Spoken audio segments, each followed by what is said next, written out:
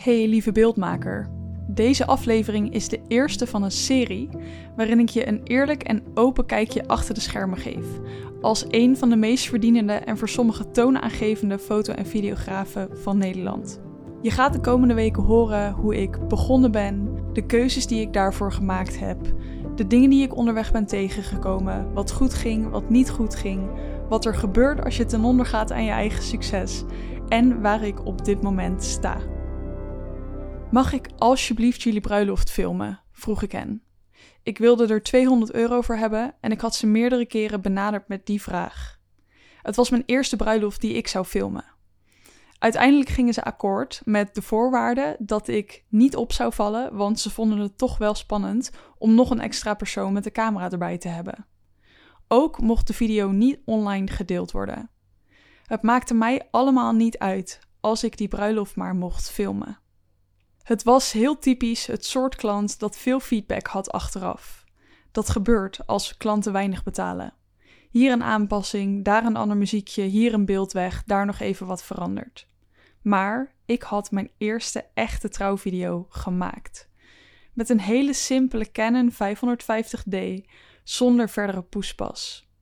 Dit is een herinnering die de laatste tijd weer veel bij me boven komt. Ik ben de afgelopen weken namelijk met veel beeldmakers in gesprek geweest die in de Fundamentals Academy gestapt zijn. En dat zijn voornamelijk foto- en videografen die hun bedrijf aan het opzetten zijn. Of die soms al 10 jaar bijvoorbeeld bezig zijn, maar die niet voorbij de €30.000 omzet komen. En dat brengt me ook weer heel erg terug naar 8 jaar geleden, toen ik mijn bedrijf aan het opzetten was. Hoe heb ik dat bedrijf toen opgezet? En hoe werkt het dan om die eerste opdrachten te krijgen, om aanvragen te krijgen? Wat gebeurt er achter de schermen om dat voor elkaar te krijgen? En hoe heb ik dat dan dus ook allemaal weer precies aangepakt?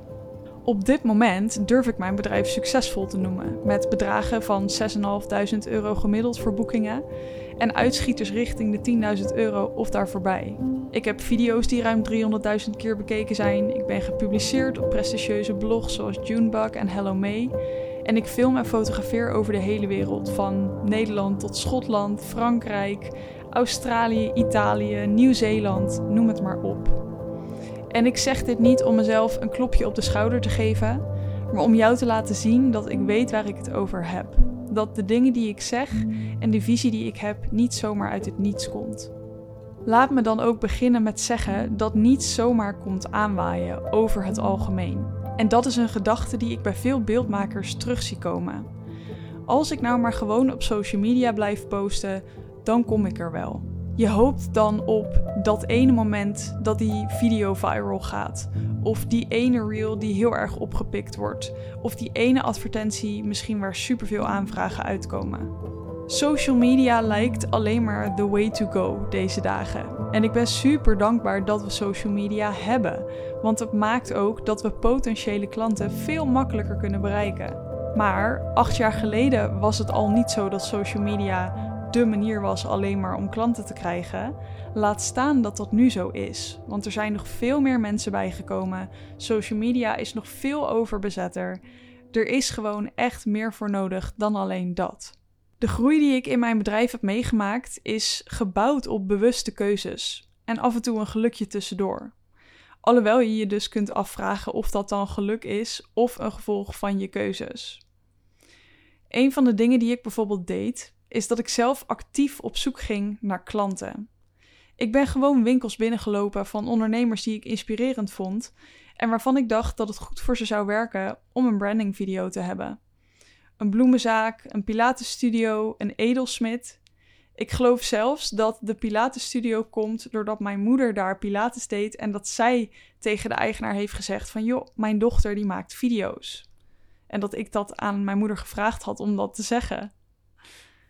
Het heet koude acquisitie, waarschijnlijk ken je het woord wel. En dat zijn echt niet per se alleen maar hele makkelijke gesprekken. De bloemenzaak die ik binnenstapte, dat deed ik tijdens mijn stage. Ik liep stage bij een videoproductiebedrijf waar ik voornamelijk productie deed, maar ik vond het veel leuker om te filmen. En toen de tijd daar kwam, mocht ik dus zelf een video maken van een ondernemer die ik wilde. Maar was het wel de bedoeling dat ik zelf de acquisitie ging doen, dat ik zelf die klant zou vinden. Ik heb dus contact opgenomen met die bloemenzaak en heb die opdracht toen gratis gedaan. Die was daar hartstikke blij mee. De edelsmid, dat was net even een ander verhaal. Die liep ik binnen en die was op zich ook wel benieuwd en nieuwsgierig. Maar die had ook wel zoiets van, nou, ik wil echt wel even met je in gesprek. En ik wil wel even kijken wat dat dan betekent voor mij en mijn bedrijf en hoe dat er dan uitziet. Nou, toen ik kwam voor dat gesprek, toen zat haar moeder er ook bij. Dus het was echt voelde een beetje als een sollicitatiegesprek. Die moeder was ook best wel streng, stelde veel vragen. Ik vond dat natuurlijk hartstikke spannend. Je stapt niet heel rustig zonder zenuwen de winkel van een potentiële opdrachtgever binnen. In dat gesprek werd ik dus echt wel veel gevraagd. Het was een beetje een kruisverhoor voor mijn gevoel. En toen uiteindelijk deelde ik dat ik daar €150 voor betaald wilde hebben. Dat was op het punt dat ik zoiets had van, hey, volgens mij is dit wel iets wat ze graag willen. En volgens mij zijn we er ook uit aan het komen wat het mag worden. Toen ik dat bedrag noemde, begon die moeder van, joh, het was ons helemaal niet duidelijk dat er betaald voor moest worden. Dus toen bleek ook nog dat het gesprek dat er was, ging over een gratis video. Nou, er is uiteindelijk gewoon betaald. Ik ben toen wel echt blijven staan. Ik heb gezegd, joh, ik wil het met alle liefde doen, maar er gaat voor mij wel veel tijd in zitten. Dus ik wil er wel voor betaald krijgen. Dat was voor mij een enorm leerpunt, dat voor haar dus niet duidelijk was dat er betaald moest worden. En toen dacht ik ook bij mezelf, dit moet ik volgende keer wel eventjes anders aanpakken. Uiteindelijk heb ik dus een Pilatesstudio ook een video voor gemaakt. En daar wist ik al veel duidelijker, hey, ik moet duidelijk laten zien waar ik voor ben, wat ze aan me hebben, wat eventuele kosten zouden zijn en noem het maar op. Uiteindelijk heeft zij volgens mij 3 video's door mij laten maken en heb ik iets van €450 daarvoor betaald gekregen. Dus het bouwde zichzelf op die manier op. Dit ging ook zo toen ik mijn eerste bruiloft wilde filmen. Ik had wat beelden van de voorbereidingen van de bruiloft van mijn beste vriendin. En ik wist gewoon voor mezelf, ik wil heel graag bruiloften filmen. Dus ik was aan alles en iedereen aan het vertellen dat ik bruiloften filmde of wilde filmen. Zo kwam ik bij de mensen terecht die ik echt moest smeken of ik alsjeblieft hun trouwvideo mocht maken. En die daar dus uiteindelijk ja tegen hebben gezegd. Toen ik dus via mijn eerste aanvraag kreeg, omdat ik overal aan het delen was dat ik bruiloften filmde, kon ik aan die mensen die video laten zien van de bruiloft die ik voor €200 had gefilmd. Want die mocht niet online, maar ik mocht hem wel laten zien. Op die manier was ik een portfolio aan het opbouwen, deed mijn naam de ronde en kon ik dus steeds meer in combinatie met dat laten zien dat ik werk had wat mooi was. En ik heb meer dan genoeg fouten gemaakt. Die tweede bruiloft die ik filmde, die was voor €500 en ik had de dag daarvoor, echt waar, mijn nieuwe camera binnengekregen, een Sony A7 II. Tweedehands gekocht, super blij mee, heb ik ook echt iets van 5 jaar mee gefilmd uiteindelijk. Die camera die bleek in het schermpje niet helemaal goed afgesteld te staan, waardoor die volledige video best wel heel erg overbelicht was. Heel veel van de details van de bruidsjurk bijvoorbeeld waren verdwenen. Is iets wat ik op dat moment nog helemaal niet zo door had. En mijn klanten die maakten het helemaal niet uit. Die waren hartstikke blij met die video. Maar om er aan te geven, alle begin is nederig. Humble beginnings. En ga het toch maar doen. Ook als er kans is dat je faalt.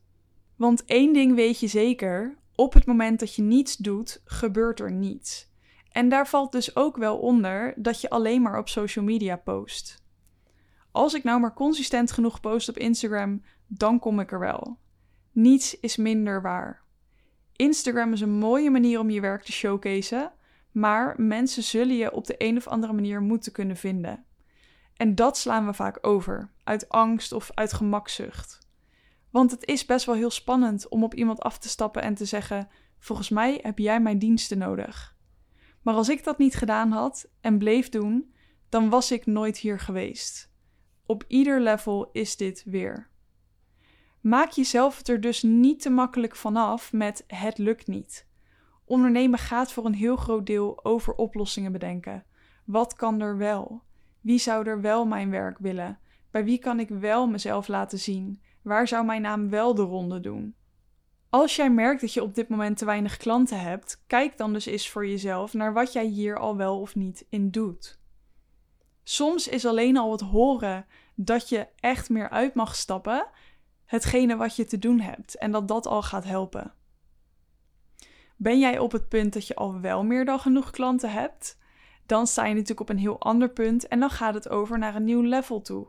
Wat wil je daar dan op? Wie is je doelgroep daar? Hoe wil je hen aanspreken? Er is altijd iets te winnen hierin voor je. In het volgende deel, in de volgende podcastaflevering, ga ik met je delen welke investering ik als eerste deed binnen mijn bedrijf. En wat die investering voor effect heeft gehad. Een investering die voor mij op dat moment heel groot was en die ik heel erg spannend vond, maar die achteraf de allerbeste stap ooit is gebleken. Vind je dit allemaal heel interessant? Volg je me nog niet op Instagram? Doe dat dan, @lauriemiriam.nl. Je kunt me daar ook altijd benaderen.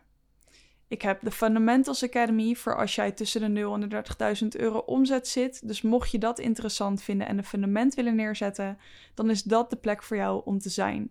Zit je nou al verder dan die 30.000 euro? Dan kom je in aanmerking voor de Elemental Mastermind, waarin we echt met een level van beeldmakers zitten die kwalitatief goed materiaal hebben en die op een punt zitten waar de agenda eigenlijk best wel vol is en waar niet zo heel veel ruimte meer is voor groei. Of die heel erg tegen dingen aanlopen. Herken je jezelf daarin? Laat het dan via Instagram vooral even weten.